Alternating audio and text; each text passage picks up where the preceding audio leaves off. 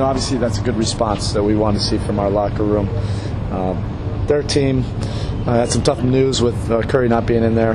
That makes a difference, but the look in our guys' eyes and the activity, the commitment really on that side of the floor, it's something that we've really been trying to push, and we haven't quite got to that consistently yet on the road. And so it was a good response, and it's good to see our guys come back after that tough loss in Utah. So we still have a tough game ahead of us, and we're going to try to get out of here as quickly as we can, move the show on to L.A., where they've been waiting for us.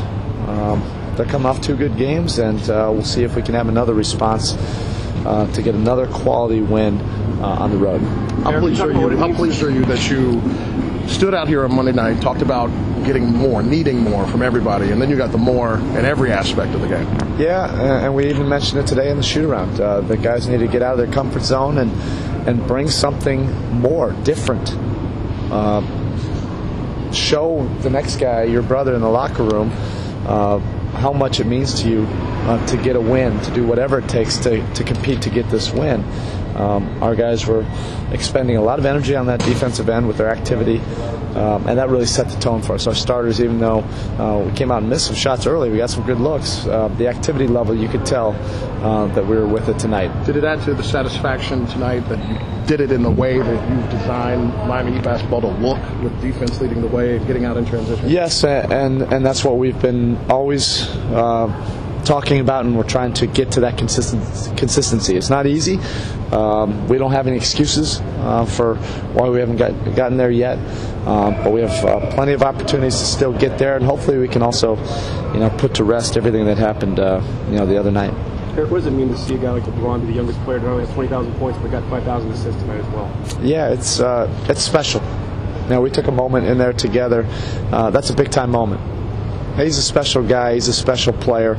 He's a once-in-a-generational type player. The assists, I think he's probably more proud of that. The scoring, 20,000, that's really notable for a guy who thinks of scoring as secondary. He's a facilitator. He wants to get guys involved. He plays the game the right way.